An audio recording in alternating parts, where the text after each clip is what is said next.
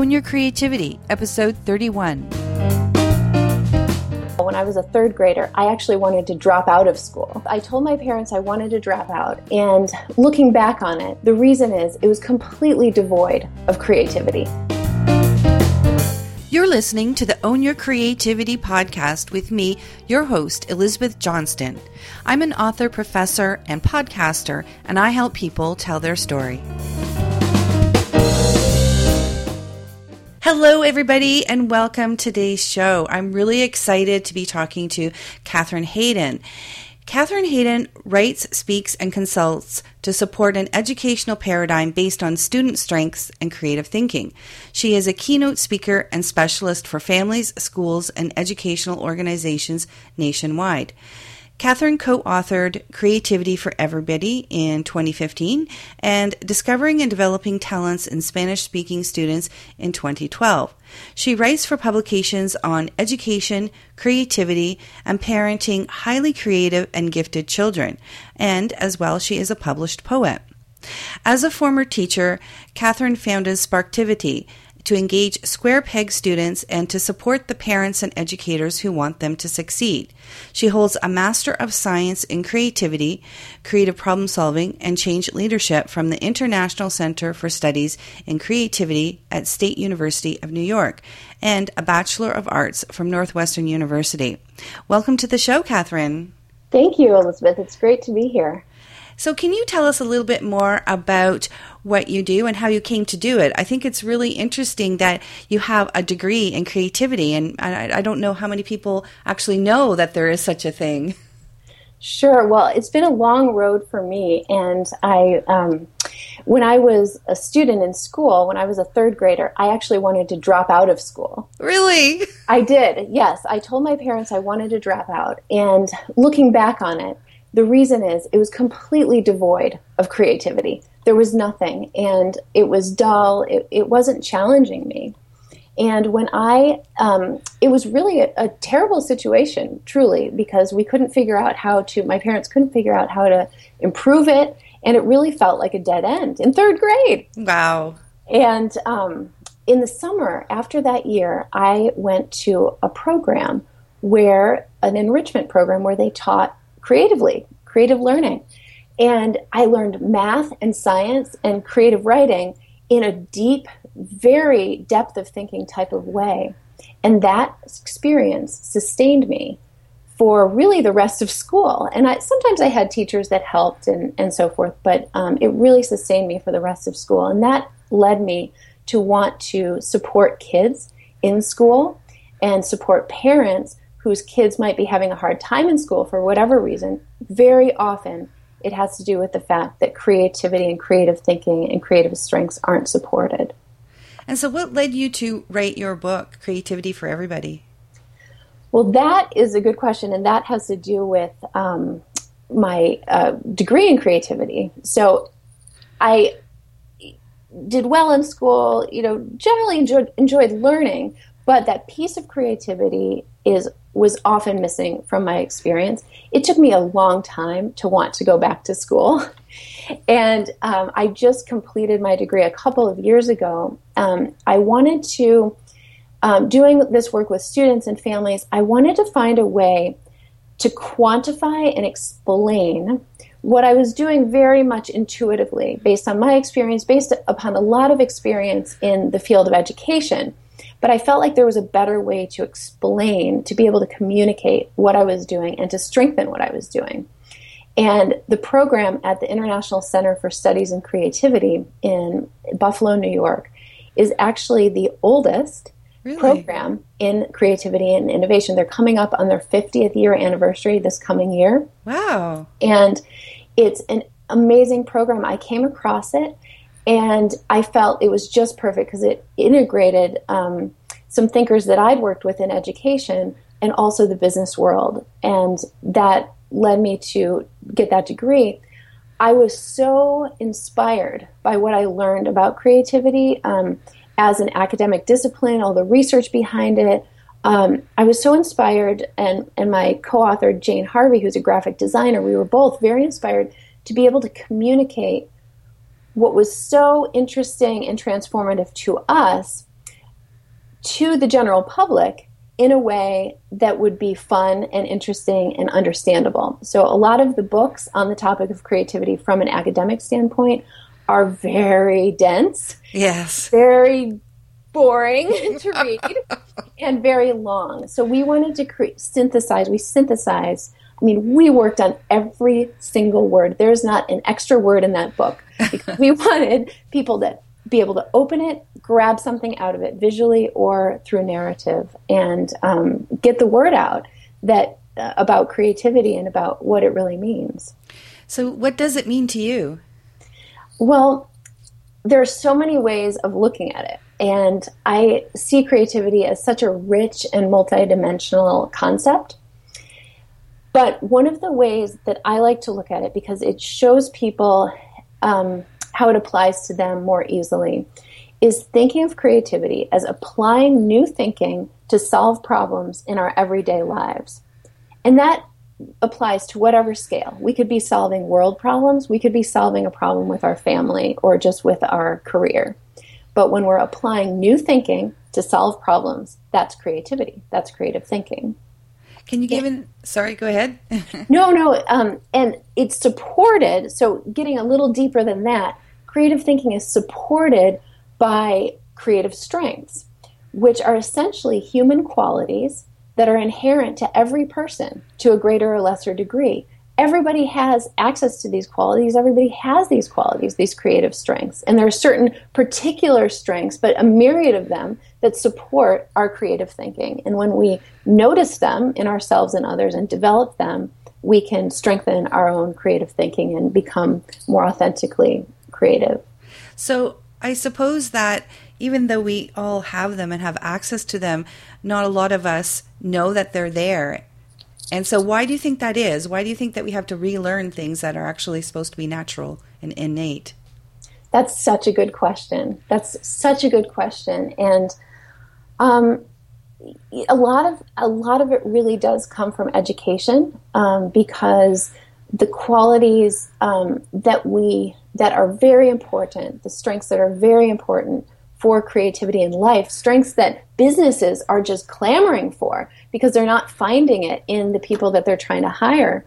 These strengths are not supported in school, and there's a lot of research to show that. It's not that teachers don't want to support creativity. They think they do, but creativity does not mesh with our sort of system as it is today. It actually, I should say, it doesn't. It does. For me, there's a way of thinking about it for teachers that's very easy to incorporate creative thinking, but the way it's sort of the status quo of it isn't conducive to supporting creative strengths. I imagine that you're aware of the educational system in Finland and the changes that have gone on there. What do you think about that, and do you think it's something that could be incorporated into the North American way of educating? Absolutely. I think there are best practices all over the globe. I think there are best practices in North America, and they're just not all across the board. So places like Finland, Denmark has been doing some really interesting has some efforts underway to incorporate creativity. These are much smaller countries than the United States, and I don't know the nuances of the politics on how they've been able to actually do that, but there are definitely best practices we can learn. A lot of the things that they're doing in Finland, or that they're doing in very excellent schools that support creativity here in the United States or in Canada or in New Zealand, come from this research that's been going on for many years, research on progressive education, research on creativity, since the early 1900s. So it's not necessarily new, but it's just starting to come on board as I think the old system breaks down. And do you think that it's going to take a long time for these new ideas to come on board, or how do you see the future? I wish I had this statistic truly off the top of my head, but I read somewhere that I think a new idea takes about 150 years to be adopted. Wow. Oh, no. And so I was thinking, well, the John Dewey came about in about 1920, so that puts us, far into the future. But no, I think that I think that there are a lot of people questioning and the system. There are a lot of forces kind of coming together and saying, especially business, saying we want creativity. That's starting to trickle down to the colleges and universities, and some colleges that are on the cutting edge are changing their admissions policies to look at portfolios, to not put so much weight on SATs and ACTs. And there is change going on. And then at the elementary level, high school level, with technology and the internet, there are lots of alternatives that parents can use. Homeschooling's on the rise.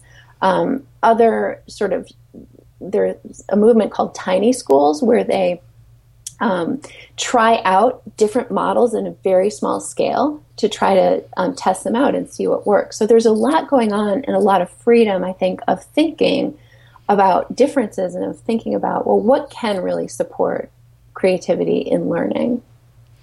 So can you take us back in time to a moment when you felt really disconnected from your creativity, and what were the negative effects of not being connected? What's that story for you?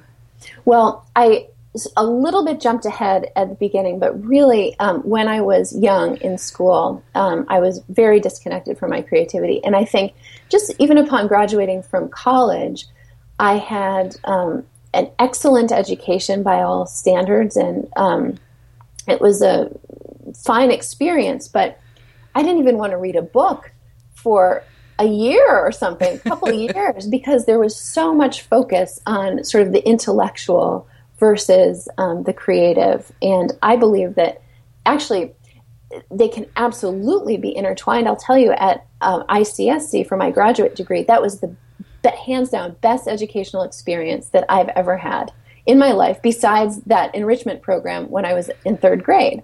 So they walked the walk in terms of being able to integrate the principles they were teaching into the way of teaching it.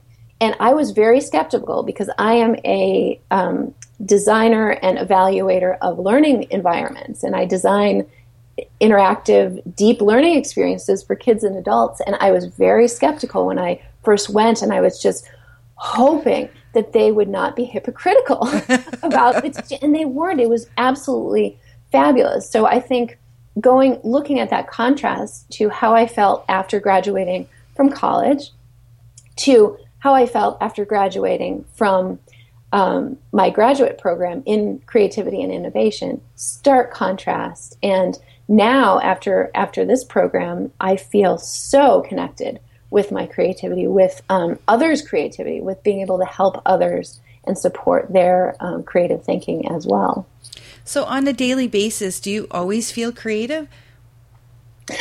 Well, I guess it depends on what standards you set for yourself and sort of how there are so many different nuances and pieces and levels of creativity. I think I was listening to one of your other podcasts, and someone was making a very good point about time and relationships and family, and how do you get the time to do what you need to do once you've unleashed, the capacity to think and come up with ideas. How do you get time to do that? So I think I feel like I could think in this manner. It's really quite a mindset most of the time, but the need is always more time. Right. So when you were doing your graduate work and you realized that they were walking the talk, was there a light bulb moment for you there about the possibilities for yourself? Yes, absolutely. I actually got chills thinking about it because they were the program I went to, International Center for Studies in Creativity at Buffalo State College. It was founded by Alex Osborne, who is the last name Osborne of BBDO, which is a very well-known ad agency in New York City. And he founded this program, and the study of creativity, the deliberate study of creativity, because he noticed in his advertising agency that he just was curious, like, why did some ideas actually make it through meetings and some ideas got shot down? So he started to study how people in groups bring innovative ideas to the forefront. And he created, and others as well. He was really in a thinking time in the 50s and 60s when there was a lot of creativity. He was earlier than that, but when his research really came to the forefront, it was more the 50s and 60s. There was a lot of research on creativity, and I realized that what they were talking about with business, because this program is more in a business context, could be directly related to education. And I'm not aware of anyone specifically relating these models to education. And I've done a chapter in a book and some articles about this, and have worked with schools in applying this model called the 4Ps model of creativity to their organization, because it's absolutely powerful for supporting individual creativity among the constituents and moving toward innovation. So is there something that you can talk about in terms of maybe working with a client or a company and seeing the results, like the before and after you've helped them understand the 4Ps or a different approach to creativity? Absolutely. I mean, I was just one of a school that I worked with in the past was dealing with an issue. It was a little issue that they had to deal with for the administration. And my team and I came in and we worked with, we went through the creative problem-solving process with their senior administrative team. And just working on this problem, I think it was something to do with a neighbor to the school, and maybe they weren't so happy with the noise at pickup or something. And they were trying to figure out what might be all the ways that we can bring harmony to our work with our neighbors. So they went through this process, and my colleague David Iman, who's a professor now at Miami University, we worked together on many projects. He brought them through this this process, and at the end of it, they were just so excited. And they thought, we went through this process, we learned this new tool and technique for running meetings, and we came up with the best ideas. And it was just so fulfilling for them, because I think a lot of times when you're in meetings, they can be dragging and they can be punitive and critical, and creative problem solving, the tools in that process give support to have everyone's voice truly heard, but in a structure that leads you to solutions rather than to sort of, bickering or whatever usually comes out of a meeting. Right. Wow. Okay. So can you share one of your personal habits that contributes to your creative success? Sure. I think that I love the idea of catalysts. So something that inspires new thinking, new connections. And for me, catalyst can be anything. I think I love to go to a new city and walk around the city. Just walk around, not even go in anywhere particularly, but just walk and walk and walk and see the people, see the buildings, see what's there. Of course, I love to go into museums or different places, but just getting the vibe. And I think extending that to generally walking, even if it's not new, I do go for a lot of walks, and on walks, I have what they call in creativity incubation time, which is time just to, you're not really specifically thinking or working on a particular problem, but your thoughts are just kind of moving. And I think when you're in nature, at least when I'm in nature, I get inspired to think differently or make new connections or have insights. And do you have a person in your life that inspires you to be creative? I do. I was thinking about that, and here's an interesting connection. I told you about my third grade experience, then going to this program that was an enrichment program for kids. Well, that program is still to this day going on. Wow, that's great. And it is run by a woman named Joan Franklin Smutney, who's been very, very incredible. She's done so much incredible work in the field of education. And she is my mentor. Ever since I knew her at that time, we've been in touch, and I've done work for her, and she's helped me have opportunities in writing and so forth. And she is really inspiring to me to help me be creative. She's published, 25 books and has done this work, for decades, supporting kids, providing opportunities for kids to go to these enrichment classes so that they can really get in touch with their own deepest thinking and learning. And she's still doing it today. And so when I talk with her, I get very inspired to keep going and moving, and that I'm doing practically nothing compared to what she has done in these last number of years. So she very much inspires me. And do you have a favorite work of art? It can be any type of art. I do. And actually, if you're talking about inspiring people, somebody that I don't know that inspires me is Andy Goldsworthy. Oh my goodness. I love him. He's just one of my favorite, I'd say one of my favorite artists, but I love, love, love his work. And I have loved working with kids about his work, teaching them about Andy Goldsworthy. Something that is so interesting about Andy Goldsworthy that I read about in a biography of him is that he started out doing more geometric work. And then he started to realize that his work, and for anyone who's listening that doesn't know, he creates natural art. So he uses natural materials outside to create art. And usually the art is destroyed by nature. But he doesn't use the term destroyed. It's changed. And it's so beautiful to see the changes of his art and for him to know to work very hard on these pieces and know that they're not permanent, that they are part of the ecosystem. They are going to be shifted. But the thing is, he used to use geometric shapes, and then he realized that why is he trying to fit geometric shapes into nature? Because nature's made of curves. Right. And so now if you notice his art, all of it is very organically shaped and fascinating in the way that he recreates these shapes that are very hard to recreate in nature. And the thing I love about him too is that he doesn't bring anything with him to create his natural art. It's only the materials that he finds around him. Yes. Yeah. It's cool. Really incredible. And do you have a favorite quote that inspires you? I do. I have lots of quotes that I love, but I will say that Einstein has a lot of my favorites. And one that he said about creativity that I love is, everything that is really great and inspiring is created by the individual who can labor in freedom. Oh, yeah, that's a good one.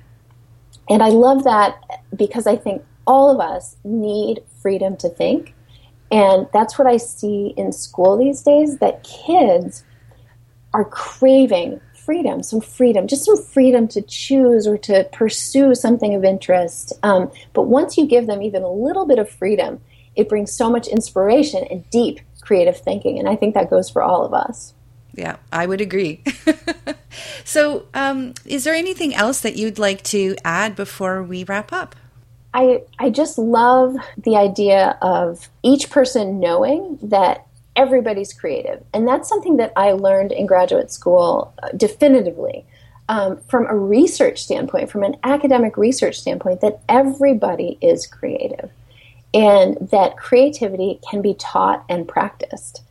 And that's another point that's been very interestingly studied with research to show that everybody has it and you can improve upon it. So even if you just start, in our book, we wanted to give just a really quick entry point. What are some of the things that you can do? Well, one of the best entry points is curiosity. So if you think, I want to really strengthen my creativity, then you can start with a creative characteristic like curiosity. Just think about that and what it means. How are you curious in your day-to-day life? What makes you wonder? What do you want to investigate? It can be on a very small scale, but just changing that mentality helps you to get connected with your own creative strengths, see them in yourself, and begin to utilize them more. Thank you so much for taking the time to be with us today. It's been really enjoyable and fascinating to talk with you. Thank you. Well, thank you so much for having me. If you'd like to continue the conversation about creativity, then join me in my Facebook group, Own Your Creativity Cafe. An easy way to get there is just to follow the link bit.ly/OYCFB. bit.ly/OYCFB, or just log into your Facebook account and just search for Own Your Creativity Cafe, and I'll see you on the other side.